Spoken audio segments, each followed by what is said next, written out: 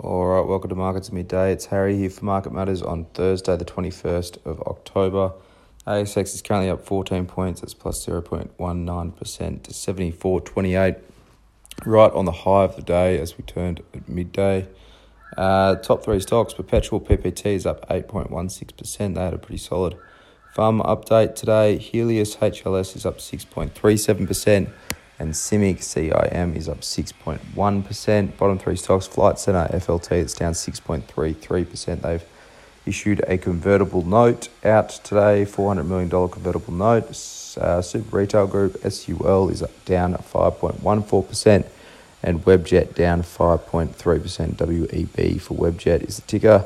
In terms of the sectors, real estate's the standout, up 0.79%. Materials up 0.64%. Staples down 0.18% and energy down 0.58% at the moment. Looking at Iluka, they had their third quarter production numbers out today for the mineral sands business. They're up 2.3% at the moment. Production was pretty strong. Zircon and rutile production was up 14% versus the second quarter to 200,000 tonnes. Sales did fall 10% though. Largely was a result of less selling out of inventories in the third quarter versus the second quarter. They still sold 218,000 tonnes, only producing 200,000 tonnes, so still drawn down at 18,000 tonnes from inventory there. Prices continue to remain supported, up another $120 a tonne in the fourth quarter for zircon. They've pushed that one up into the fourth quarter. Rutile is up about 2% as well. Supply remains constrained globally.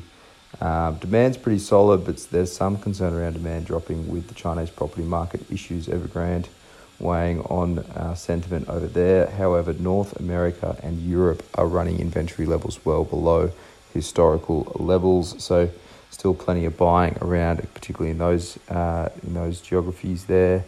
For now, though, production is a tick, pricing a tick. Revenue was flat on the second quarter given the lower volume, but offset by the higher prices. So pretty solid day for Iluka. They got some growth projects in the pipeline that they gave some solid updates for as well.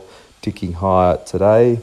Crown, CWN, that's down 1.26% today. They've got their AGM. It's a good opportunity for investors to eyeball management as they work through a number of regulatory issues.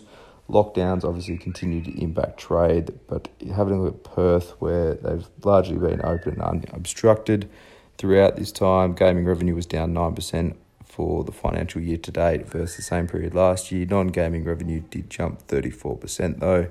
Obviously, Sydney and Melbourne have been closed. Sydney reopened 2 weeks ago. Melbourne to start reopening from tomorrow for non-gaming activities, and early November for that floor to open again fully. They have flagged higher corporate costs in FY22 at around 130 million. That's on the back of more legal and compliance costs associated with these regulatory issues.